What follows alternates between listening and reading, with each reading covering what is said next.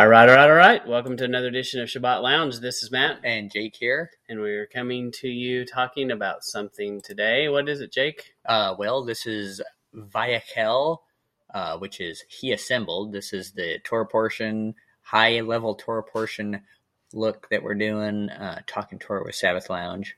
This is week 22, and this will be Exodus 35 through 38:20. All right, so we'll dive right into it. And the reason we chose this guy back here is because in 35:1, you've got the word congregation is first used. And it was Eda Qual, and to assemble a congregation, basically, is the verbiage that was used. What do we call that today? Church. Ecclesia. Right. And then I looked up ecclesia a little bit, too, studying for this, and I was always taught that ecclesia was the called out, and it's not too much of a jump to realize that's a holy set apart assembly. That's what they're talking about. So congregation was not a New Testament church idea, right? So if you never checked that out, check it out. Yeah, I get the that whole. Well, the church doesn't even start until the New Testament. Mm-hmm. Well, church just means assembly. Yeah. Mm-hmm. Which is what Israel was. And it was there all along. So right at the beginning of this, you have Sabbath. And for some reason, I have a different name up there. I hope I didn't grab this from the wrong thing. Yeah, you got your week 23 then. I think this is a double portion. Oh, okay. One of these is. That makes sense. And but Sabbath is definitely stressed right here. And there's a text about very clearly, 6 days you shall not work, and the seventh day shall be a holy day, a Sabbath of rest. For Yahweh, whoever doth work therein shall be put to death. Pretty clear that you're not supposed to work. Right. From the very beginning. And then they also gave gifts. What were they giving gifts, Jake? They were giving willing gifts, and this was where they're starting to build the tabernacle, and they needed all kinds of supplies to do so. Yep, and so they end up bringing too much. It's like their hearts overflowed with so much gratitude, they just couldn't stop. Yeah, this is a part where they did things right. Mm-hmm. And it's kind of, you make the point of how it was a willing offering, and you could see people standing on the sidelines going, do I want to give to this? And then by the time they decide to, they're being turned away because there's already too much been given. They've already got what they need. Mm-hmm. And it's like they had the chance to be a part of it, and perhaps they've just count themselves out of it because they waited too long. Yeah. So when you have the opportunity to give, you should do it. And so these gifts, mostly they're handmade gifts. There's also some financial gifts, time, effort, and energy. And they donated. I guess if you're donating gold, that would be the financial gift. Right.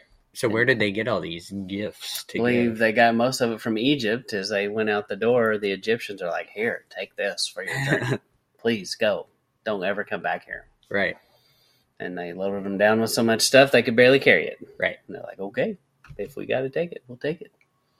And so also found in 35:31, there's a mention of this guy that's being spirit-filled. And he's doing a lot of the workmanship and craftsmanship that was in the going into the tabernacle. And so, we don't think about the Old Testament having spirit-filled people, but this guy did. Right. Yeah, the spirit indwelling is not a New Testament concept either. No, but you may have heard that. And then this is kind of all about table manners in the house. It's his house, it's his rules, and there's going to be some things you got to do. Right. And so really, we talked about this. There's this whole period of where he's talking about the tabernacle, where it's this over and over. He's clearly saying, "This is my house. This is my rules. Right. You follow these." Yep. And he makes it crystal clear. Yeah, and it just takes him a while to go through all the points of how to build and what to build and what it's about. And so when we start seeing this is kind of opposite of the golden calf, because here the hands of the people are bringing gold to create the tabernacle, the things in the tabernacle, and the people are putting in the work. But Jake, anything else of how you can think it's opposite of the golden calf? Well, yeah, so here in the golden calf situation, remember Aaron says, well, I just threw the gold in, and then this calf jumped out.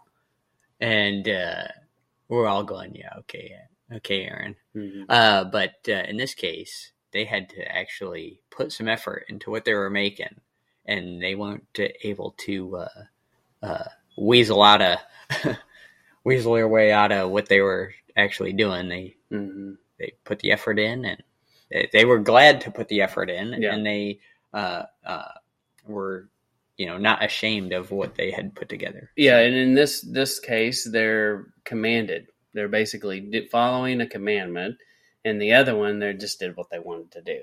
Right. Yeah, this is a case where it ended in death for them. Right. That participated. Yeah, so this is a case where Israel's getting it right now. Yeah. And there were 4 chambers of the tabernacle, in essence, like 4 chambers of the heart. And over and over through this section, I think you see that there's an emphasis of putting as much work into, I think the principle we're supposed to see here when you read through this is understanding the work you see them doing in the tabernacle. There's a lot of work here, a lot of craftsmanship, a lot of detail. That's how we're supposed to be about our hearts. We're supposed to put that much work into working on the inside part of getting rid of the junk that's here and organizing it correctly. Right. And preparing our own heart to host the Lord, because the tabernacle had to be prepared to host Him. And that's what we are. Yeah. Mm-hmm. And Jake, it's a model for us to become His priest. So can you think of some ways of how this represents? How can it represent us? Well, it's temporary. It's skin covered. It's got different chambers inside of it. It's got a brazen laver like we do. We do have a brazen laver. It's mobile, Mobile, yeah. And the fire never went out. It wasn't supposed to go out. Right. Yeah, there's a lot of things that tie into us. So, you may hear us repeat this, but, just over and over and over. It's about preparing the inside. Basically the tabernacle pretty much the instructions are kind of given inside out. They talk about the inside before they talk about the outside. Seems like, but definitely very meticulous about what was inside. So, we must be prepared to meet Him, prepared in God's ways and not our own. Adam represents doing it our way and the consequences of getting kicked out. Right. So, yeah, we're to be not the first Adam man. That was, we saw how that turned out. And we're supposed to be like the second Adam man. Mm-hmm. Mm-hmm. Which is Messiah. Yeah. Mm-hmm. And if we're not prepared, we risk being cast out. And we do not want that. So, Jake, what do kings have in common? Well, they all have crowns. Yes, got a crown. And they all have dungeons. Do they? For them. Probably. Did you play Dungeons and Dragons? That was not me. Okay. However, as you see here, they have a palace, they have a garden, they have a temple. I think that's pretty accurate. I mean, you have to have a place to live when you're the king. Gotta have food. Yeah. And then you have to have a place to go worship Yah. Well, yeah, true. And it needs to be pretty grand, big, typically. So you kind of see that the tabernacle is like the Garden of Eden, in Garden of Eden where God dwelled. So, Jake, can you explain this about this chaos? You have chaos to order. You have it when you talk about the garden. You have it when you talk about Egypt. In essence, you could say they had it out in the wilderness. That's kind of what's happening. Well, yes. So now, if you know your scientific laws, if you've heard of entropy, right? Things tend toward I think chaos. my body's experiencing that. You're tending toward chaos. Just getting worse and worse. But so in order for all this to be held together, right, Yahweh has developed a system wherein he takes from chaos, right? If you look at just the way he created the earth, it was lots of big chaotic things happening, and he honed it into this garden situation. It's the opposite of what you would typically see. And then the same with our hearts today, right? So we start off, going in all kinds of directions, and he wants to hone that down into a form of order that follows him. Yeah. And so there is a theme, and it's kind of what the enemy has stolen out of, what is it? It's on our dollar bill, out of chaos order or something, Nuvos something. I don't know. It's on the dollar. Yeah. And the enemy has stolen it, and they have a different meaning, I think, but the principle exists. Yeah. So, but it is interesting to think about that way, and it's interesting to think about it in the Garden of Eden. So, Jake, read about how does the Garden of Eden like the tabernacle? Well, it was a place where Yah met with man. And then you have the tree of life in the Garden of Eden, and you have the living waters and the living bread, this garden full of food situation. And then you have the same reflected in the tabernacle. Could you say maybe this one is, the Eden is physical and the tabernacle is a spiritual manifestation? Yes. And then the river that flows through the garden is like that light of the world, the living waters that Messiah represents, the living waters that are in the tabernacle. And then the jewels in gold, similar in the Garden of Eden, and then in the tabernacle, and then you see them kind of come back in Revelation. Then they had entrances from the east, and in Revelation too. Yeah, interest. In that, doesn't it in the temple oriented that way too? Yes, in heaven.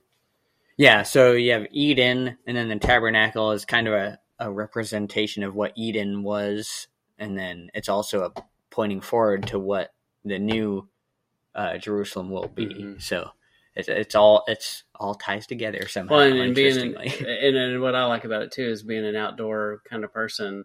I like being out in nature and gardens and in the wilderness, if you will, and see the beauty in it. And it makes sense that he would, and there were people like John Muir who explored the Great American West and Yosemite, and he always called Yosemite a cathedral. He said it was one of the grand cathedrals that, and I believe he was a believer, and because he would say it's one of the grand cathedrals that God made.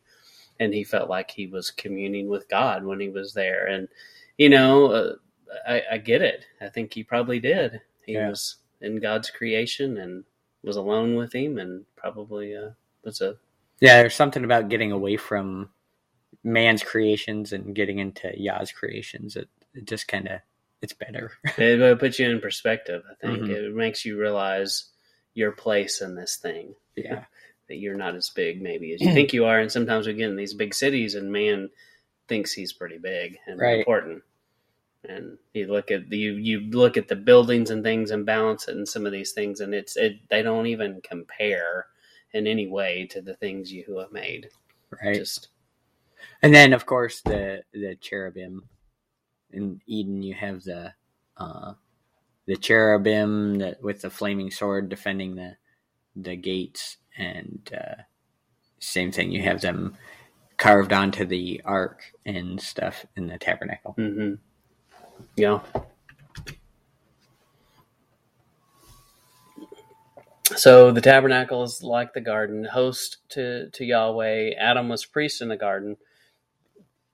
In the same way, Israel becomes Adam on earth. So I don't know, Jake, if you ever thought about how Israel became Adam on earth. What do you think that I mean by that? I think you probably mean that Israel is the priest to go out and witness to the rest of the earth, and also to toil in the garden. Yeah, and unfortunately, I feel like I've had a lot of bad examples right now. But us being holy and set apart people, when we go out into the world, I've lately I've failed, I believe, and I have to confess. Someone asked us. They said, "Well, I don't eat pork either," at a restaurant, and and I didn't pursue it, and she didn't either, and I thought, I don't know why I didn't ask her why she didn't. Maybe if she was a vegan, or she could be doing what we do, but I didn't find out. So I don't know why, and that was an opportunity for me to be that priest, and just I didn't do it, and I think sometimes we tend to get in our own little world so much, our own little bubble. We're like, we don't want to be bothered by the world, and I don't know that we're supposed to do that. And the older I get, I think the more I have a tendency to just want to get in my own little bubble and leave me alone. Don't talk to me. I'm not going to talk to you. Get off my lawn. Yes. Yeah. And so I was reminded. Have you reached that age now, Matt? I may have. But I was convicted that I could have handled that situation differently. And y'all probably put that in I was probably supposed to ask a follow-up to find out. And now I don't know. Maybe you'll have another chance. Maybe so. And then we saw some things about the 4 rivers, and Jake and I both have kind of kicked the tires on it, but we don't remember too much about it. But the rivers that are in the Garden of Eden represent some things in the Tabernacle. Yeah, and then it also ties into that whole idea of, the 4 corners of the earth and the 4 chambers of the heart, the 4 chambers in the Tabernacle, 4 sections of the Tabernacle, that kind of thing. And when we say sections, we're talking like the outer court, the inner court, and then the Holy of Holies, Yeah. So anyway, you'd have to check that out, dig a little. So then we go into, let's talk about 1 Corinthians 6:19. Don't you know that your body is a temple that belongs to the Holy Spirit? The Holy Spirit, whom you receive from Yahweh, lives in you. You don't belong to yourselves. And then Jake, read this one, 2 Corinthians 5:1. We know that if the life we live here on earth is ever taken down like a tent, we still have a building from Elohim. It is an eternal house in heaven that isn't made by human hands. So right there, it's telling us, I think it had one more, yeah. And then, in our present tent-like existence, we sigh, since we long to put on the house we will have in heaven. After we have put it on, we won't be naked. While we are in this tent, we sigh. We feel distressed because we don't want to take off the tent, but we do want to put on the eternal house. Then eternal life will put an end to our mortal existence. So clearly equating us directly to a tent. Right, tabernacle. Which is a tabernacle. Right? Yeah. And his audience could make that connection easier, I believe, than we did. Right. And then you have this 1 Peter 2:4-6 scripture. You are coming to Messiah, the living stone, who was rejected by humans, but was chosen as precious by Elohim. You come to him as living stones, a spiritual house that is being built into a holy priesthood. So offer spiritual sacrifices that Elohim accepts through Yeshua Messiah. That is why Scripture says, I am laying a chosen and precious cornerstone in Zion, and the person who believes in him will never be ashamed. Amen. So this is, talking about us being a priesthood. And, and I don't believe that, we take that scripture out of the Lord, do not change. If we're being a priesthood here, it does make sense that that's kind of always been the model, that he wanted people from Adam to be the priesthood. And just most people didn't want to do it. Right. And I like how it kind of... Clearly, as this example I gave myself. I haven't always done this very perfectly. Sorry, what were you going to say? Just that I think it's interesting, too, that it brings up this person who believes in him will never be ashamed. It's very similar to when they're putting together the connection we made between the golden calf and, building the tabernacle, wherein, the shame that would come upon them in the golden calf situation, and you wouldn't be ashamed of building this tabernacle. It would be something to be, proud of, and that kind of thing. So, yeah, that's good. So there's no shame in this, where there was a lot of shame in that calf. Right. They knew. And we made it. So we came to the end of, how do you say this again? VayAkhel, I guess. He assembled, and it is a double portion, and we do have a week 23, and we'll do that together with this. But anyway, so we encourage you to read these scriptures, Exodus 35 through 38:20. Read them, digest them, think about them. Don't take our word for these things. We want you to research it for yourself. And so, Jake, how do they find us? They go to the Google machine and type in Sabbath Lounge, and we'll crop up there. Yes. And you can go to sabbathlounge.com or many other places, anywhere where free podcasts are free.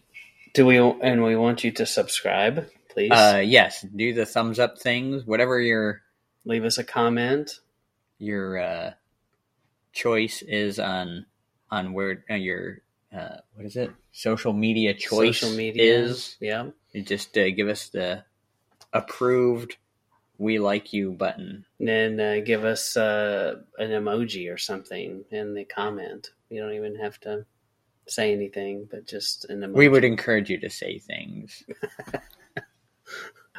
But we appreciate you stopping by and checking us out, and we will be back next time. All right. This is Matt and Jake signing out.